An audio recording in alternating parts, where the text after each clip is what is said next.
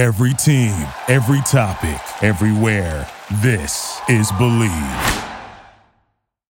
All right, everybody, welcome into another edition of the Big Ten Show. iTunes, Spotify, and of course on YouTube. That's the almost famous Adam Carricker. I'm the much less famous Jeff Turn. And the always entertaining Mike Grimm joins us, voice of the Gophers. Mike, before we welcome you in, Adam, what happened to your hand? It looks like you got bit by a shark or something. What's going on with the bandage today? Why didn't I just put my other hand up? I don't want to talk. I fell on my bike. Okay. I got taken away in an ambulance. I was in the ER room. A bunch of things. God dang it. Why didn't I just say hi with this hand? We wouldn't have had to talk about it. Did you really fall on your bike? So I'll keep it short. Long story short, my dog he's been cooped up for like a week. So okay. I wanted him to run. So he was running. We stopped. We turn around. He looks exhausted. And he, to my shock, takes off again. And so I'm trying to catch up. I think I sped up too fast. He went a little bit slow. So I tried to give him, I took my hand off the handlebar to try to give him some more leash because I was going to yank him. I was like, I don't want to yank my dog. And then I hit the handlebars, the brake on the handlebars too hard. I didn't have two hands on. I went head first. It was a whole scene. I'm so glad thank you, Jeff. Your haircut looks awful, by the way. I appreciate it. Looking clean from the manslaughter. Mike, could you imagine a defensive lineman in the Big Ten having a little boo-boo bandage like that, man? What do you think of that? I'm glad he helped the dog, though. You don't want to choke the dog. Dude, my dog is good. He was perfectly good. I saved the dog. Yeah, sacrifice yourself for the pet. That's good.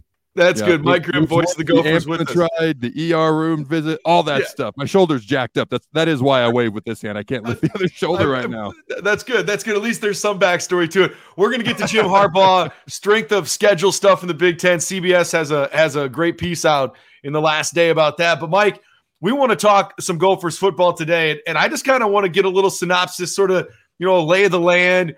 We've been checking.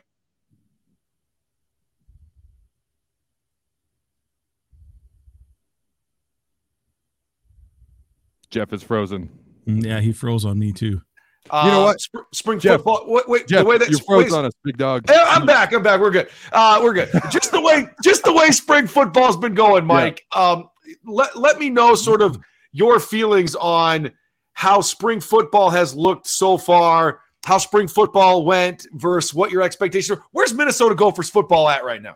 Yeah, good question. I think there were some areas of concern for this team. Certainly the receiver position was not an area of strength last year. And so to me, that was the number one question mark going into spring ball back in February, March into April. And then running back, you have Muhammad Ibrahim, now the all-time leading rusher in school history. What kind of stable of backs will take his spot? Because I think in today's game, Mo was kind of a unicorn. He was a guy that was still getting 30, 35 carries, 43 against Iowa in that game that Minnesota probably should have won here in the Twin Cities. And then Mo, had 800 plus career carries and had not fumbled in forever. And it was his fourth career fumble ever, and 800 plus carries right down near a field goal range, which would have probably won the game for Minnesota. Anyway, they have to figure out how they're going to replace him. And as most teams now have, it's 1, 2, or even 3 running backs that are probably going to rotate through. I think the Gophers answered those questions well. They have a series of transfers at the receiver position. Remember, Chris Ottman-Bell is now a 7th-year player, so he's back.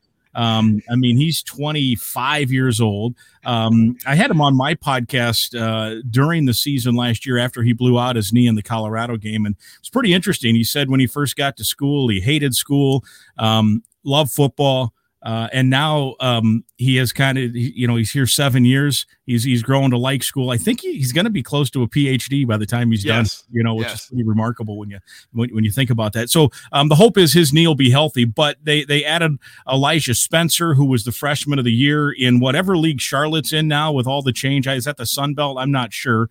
He was freshman of the year in that league, had 9 touchdowns, 57 catches, 900 yards last year. He had a huge spring game. And the presumed starter at quarterback is Ethan Kelly-McManus. And P.J. Fleck did not divide the teams in 1 and 2s. He divided them evenly. They kind of had a draft, and which on one hand was great because it made for a really competitive game, which came down to the end. They did 2-point conversion sudden death 2-point conversions to determine who would win the spring game. What it didn't do, though, was provide us with, okay, this is the 5 guys starting at the offensive line, or these are the 4 receivers who will be playing together, because it was all mixed in with everybody. But Elijah Spencer was with Ethan Kaliakmanis. They had a great connection. Lemeki Brockington's a returning receiver. He had the 44-yard touchdown in the Wisconsin game that put him ahead late.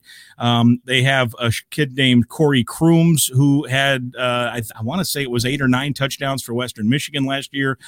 He transferred in. So the receiver position, and he had a big spring game also. So I think they've answered some of those questions. And then they have the tight end Brevin Spann-Ford back, who certainly would have been drafted, but he wanted to come back and have one more year with his teammates. And then at running back, I think it will be by committee. Sean Tyler's a transfer from Western Michigan, one of 2 Western Michigan transfers. Neither of those guys, by the way, was recruited by PJ Fleck. He had gone by then, but there's still that little bit of a connection there. He's likely going to be the starter. Darius Taylor's a true freshman who enrolled early. He had the game-tying touchdown in the spring game where he just lowered his shoulder and ran over a guy. And then there's some other guys there. Zach Evans is a kid who's a redshirt freshman who had an 80-yard run in the spring game and was really impressive. And then they have another 60-year guy, Bryce Williams, who's kind of been he's just been around. He's been a guy that he had the long touchdown against Nebraska 2 years ago in the game that sealed it. And he's kind of been that great third down guy, pick up blitzes, those kind of things. And so I think those were the 2 big questions, and I think they answered them in a positive manner. I'm excited to see what Sean Tyler can do. That guy appears to be the most explosive back, at least what I've seen so far. He's got that breakaway speed. Could be exciting. Mo Ibrahim is going to be missed. The rolling ball of butcher knives. But Sean Tyler brings something to the table that Mo did not, and it's that elite top-end speed. So I'm excited to see what he can do, especially if he ends up being the starter. Let's talk about this schedule, though.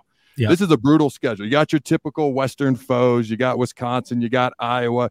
You got a tough North Carolina team in the non-conference. Then you play Michigan, Ohio State, and Michigan State in the crossover in the Big Ten Conference. Talk to me about that schedule, though. Well, it is a killer schedule. I think there's a good chance this team here in 2023 will be better than the team in 2022, but there's a good chance the record won't be better. They were 9-4 last year. They won the bowl game. They had a nice win against Syracuse out at Yankee Stadium. They beat Wisconsin on the last game of the year, which that's, as you guys know, around the Big Ten, that's one of the great rivalries, and that had been dominated forever by Wisconsin. And now the Gophers have taken 3 of the last 5 and the last 2 in a row. First time Minnesota's won that series back-to-back since the early 90s. And so you finish the season with those 2 wins. You go 9-4, and look, 9-4 is that's a good year. I mean, I'm not trying to say Minnesota shouldn't have high expectations and those kind of things, because I do think in today's day and age, that there are ways you can build programs now, maybe that Minnesota wasn't able to do before. And one is hiring a guy like Fleck, who can create a culture that if you get guys to stay and buy in, and after a while you build that up and you play for, you can play at maybe a higher level as a group than you can individually. And I think that's what we've seen.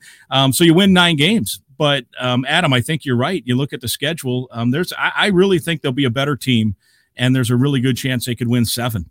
Just looking at the schedule and not winning. Now that said, I think the Gophers and certainly Gopher fans kind of kicking themselves a little, because the previous 2 years it was a little bit easier schedule. They didn't have Ohio State or Michigan. And you try to take advantage of those crossovers. Minnesota went into Michigan State, if you remember, last September and blew them out. One of the best games in my time here doing Gopher games. It was a total thorough domination. At that point, Michigan State was ranked, and we didn't know that they weren't going to be as good as they were. But even so, the Gophers were in the driver's seat. They came home and lost. They didn't have Ibrahim in the Purdue game. They lost that game at home, and guess what? Purdue ends up winning the West. Gophers had a chance. They lose the Iowa game. Don't play very well at Illinois. And then, it's a tough whiteout game at Penn State. There's your 4 losses. And you're kicking yourself because that schedule was really set up to win the West, and they weren't able to do it. Mike Grimm with us, voice of the Gophers, Adam Carricker. I'm Jeff Turn. This is the Big Ten Show, iTunes, Spotify, YouTube. Like, subscribe, do the whole 9 yards. Appreciate all you guys checking it out. And Mike, you talked about sort of the way you can build a program now. And my wife and I went to the University of Minnesota, and we were on campus during the Glenn Mason days, and those teams would get off the hot starts and then flame out at the end. But it wasn't a place that obviously was a destination for football players. Like you go to Michigan or Ohio State. However, they've done some improvements. Like, dude, driving around campus this last week, and we were up there for the Taylor Swift concert. And yes, I was at the Taylor Swift concert. Of course you were. Yeah, baby. You were front row with your shirt off, weren't you? You know it, dude, all night. One of the Swifties. So we're driving around campus, and I'm showing her the athletic stuff, and was it Berman Hall, whatever it is over there, and seeing sort of how that's all expanded and the emphasis there.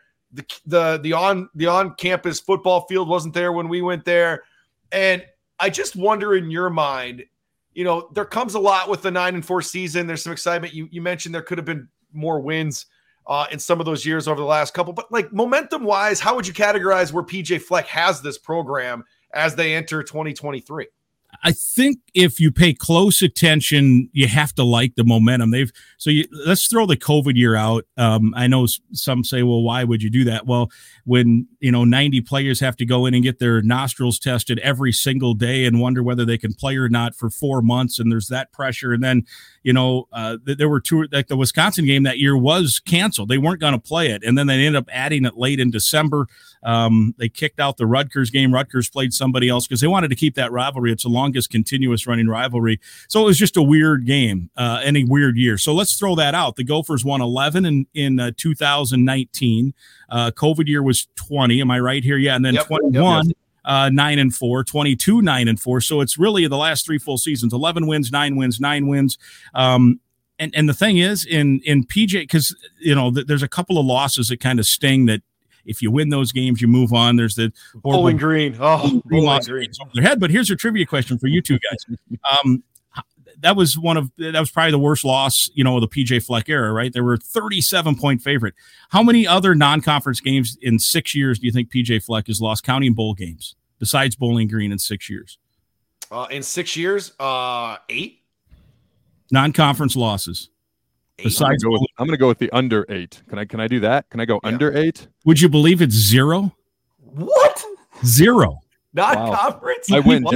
Yeah, people who don't follow closely just don't. The under cleared there, Adam. Nice job. I win. He's not lost a bowl game. Now, look, they haven't played a murderer's row of non-conference games. When they scheduled Colorado, at that time they had just won whatever Pac-12 division they were in. Didn't know they were going to be terrible. That includes wins though over Auburn in the in the Outback. I remember that game. Great game. They got a win over West Virginia in the bowl game 2 years ago, Syracuse this year, and basically a home game for Syracuse at Yankee Stadium. I'm trying to think of some other wins, but in other words, they've been able to win most games are supposed to win. The one bugaboo is Iowa. They've not beaten Iowa. PJ has not beaten Iowa. And so that's going to be an important game this fall at Kinnick, because I think Iowa certainly is going to be, if not the favorite in the West, they're going to be right in the thick of it. And it's wide open. It looks like the final year of the West.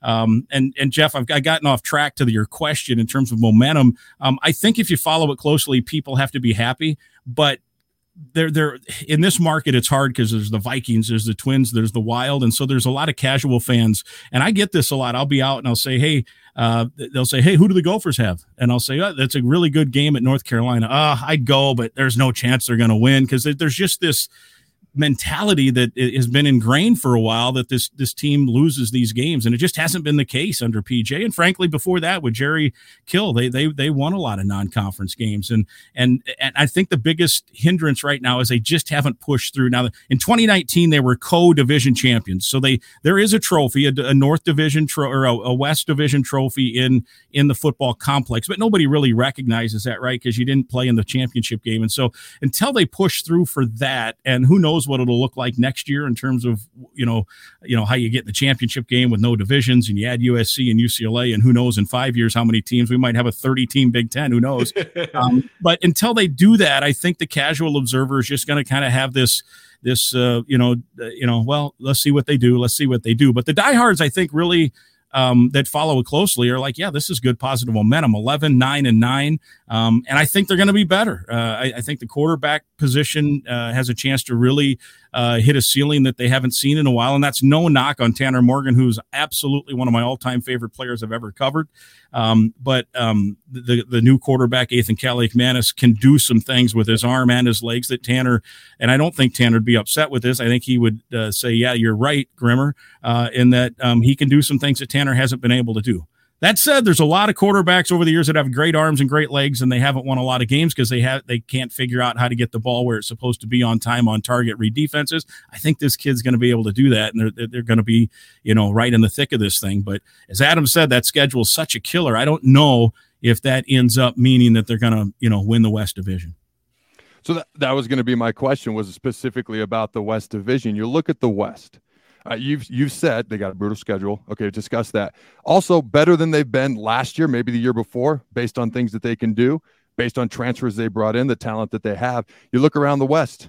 You got Purdue with a new coach, also a brutal conference schedule, if you're being honest. Okay, you look at Wisconsin, new coach, trying to change the offense up a little bit. Nebraska, new coach. You look at Iowa. If they don't average 25 points a year, their offensive coordinator's gone. So there's a lot of schools with question marks in the West. Okay, and we've discussed it a little bit, so I'm going to be a little bit more direct.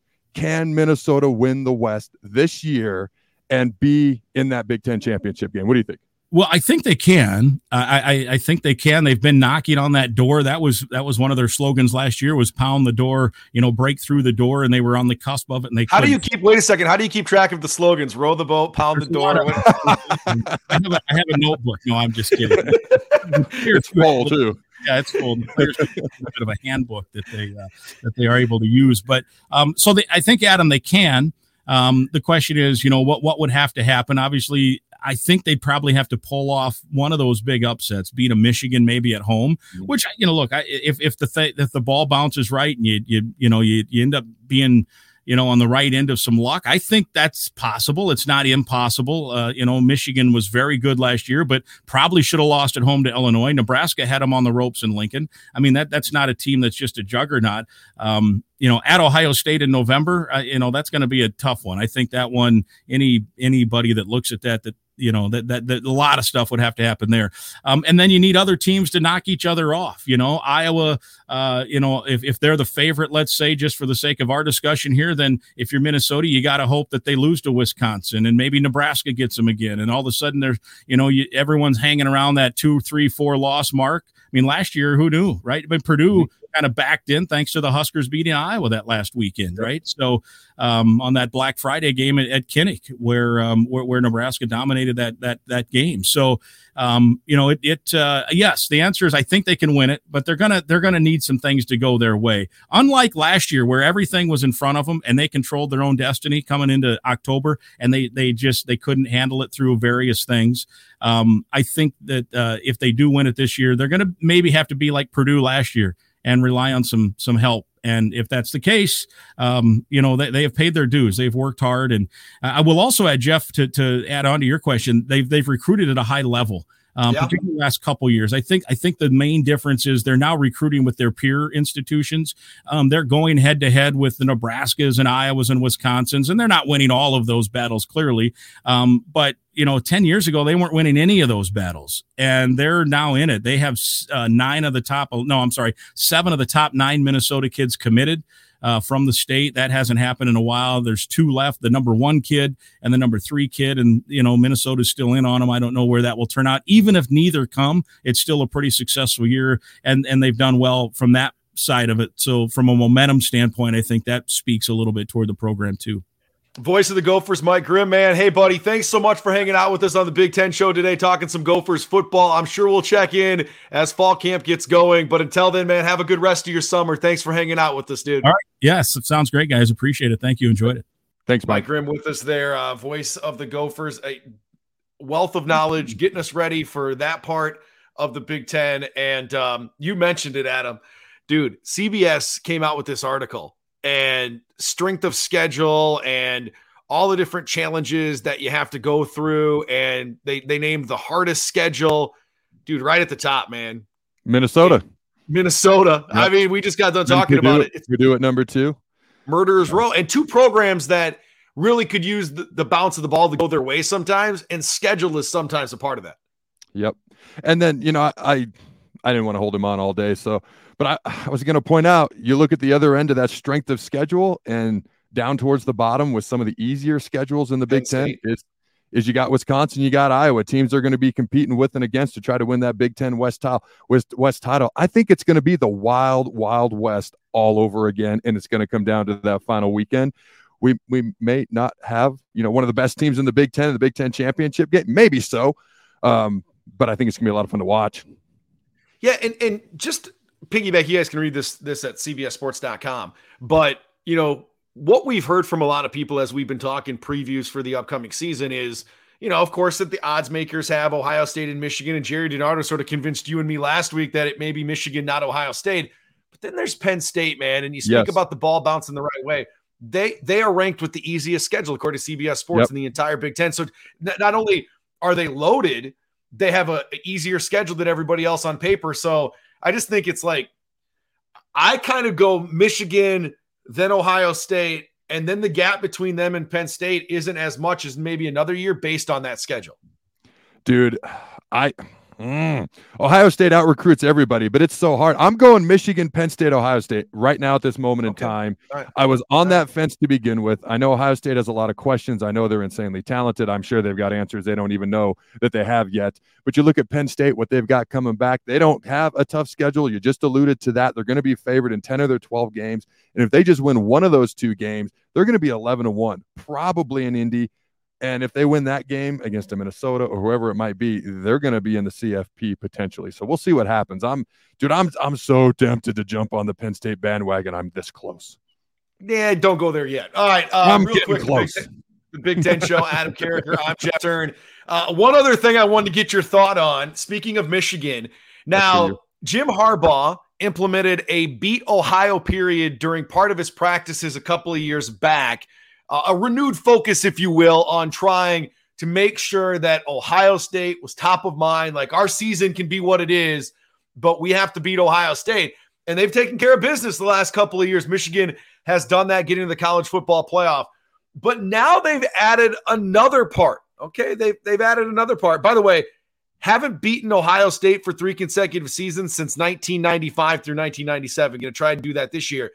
They have added a beat Georgia period to their practices as well. What do you make of that, man? First of all, they get Ohio State in Ann Arbor again. So I like Michigan's chances right now. Okay.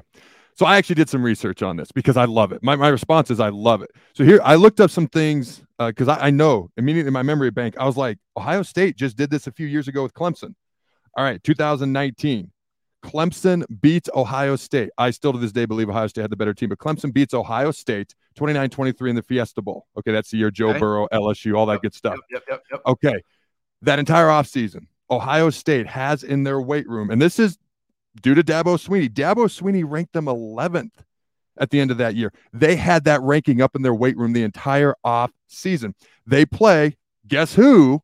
Clemson the next year in the CFP again in the Sugar Bowl, and they clobber them 49-28. I was like, wait, there's some more. I know there's some more out there. All right, Colorado in the late 80s under the great Bill McCartney declared Nebraska. All right, their big rival. You couldn't even wear red in the Colorado football facility building. Why would you want to?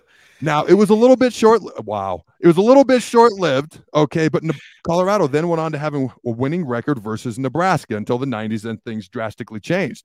But for a short time, they had a lot of success based on making Nebraska the enemy because Nebraska was the top dog. Georgia's the top dog. It made sense for Michigan to go after Georgia. Now, Nebraska. Okay. I'm a Nebraska guy. You know that after losing 18-16 in the national championship game, number 1 versus number 2, 1994 Orange Bowl to win the national championship for 1993, the national title game versus Florida State, Bobby Bowden's first national championship. That entire offseason, Nebraska adopted the motto unfinished business. And I believe it was 118. They would do all their conditioning and all that stuff, and then they'd put 118 on the clock and they'd condition a little bit longer. The very next year, they beat Warren Sapp, Dwayne "The Rock" Johnson, Ray Lewis in Miami in the Orange Bowl to win Tom Osborne's first national championship. Yeah, Miami of Florida, by the way. They got lucky in that and one, so, didn't they? dude, it seems they whooped their rear end sideways in the fourth quarter. Now, it seems to work when people do this. I love it. I love it too, man. I think it's great, and it shows like we aren't satisfied making the college football playoff. We won a national championship at Michigan. Yes. We've been knocking on the door, and we're that close, and we got to go after the program that has gone past Alabama, that has gone past Ohio State, that has gone past Clemson. Georgia, pun intended, is the top dog, and that's who they're going after. Hey, can I be a little bit of a jerk here? Sure, go ahead. Can I tell you my initial reaction? Because you sent me the link, and then when I saw the article was beat Georgia, I was like, well, maybe first beat TCU. But that's just me being a jerk. That was just my initial reaction. Man, like, beat TCU first.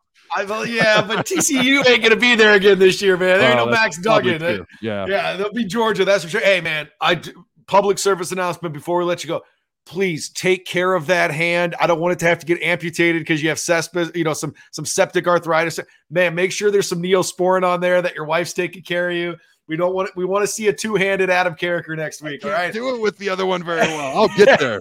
I do love your haircut though. Good job. Thank you, man. Salon, baby. The Big Ten Show, YouTube, iTunes, Spotify. Check it out. There's another page has turned on the show. We look forward to hanging out next week. Appreciate Mike Grimm for joining the show as well. Adam, you be good, and everybody else as well. We'll check in next week.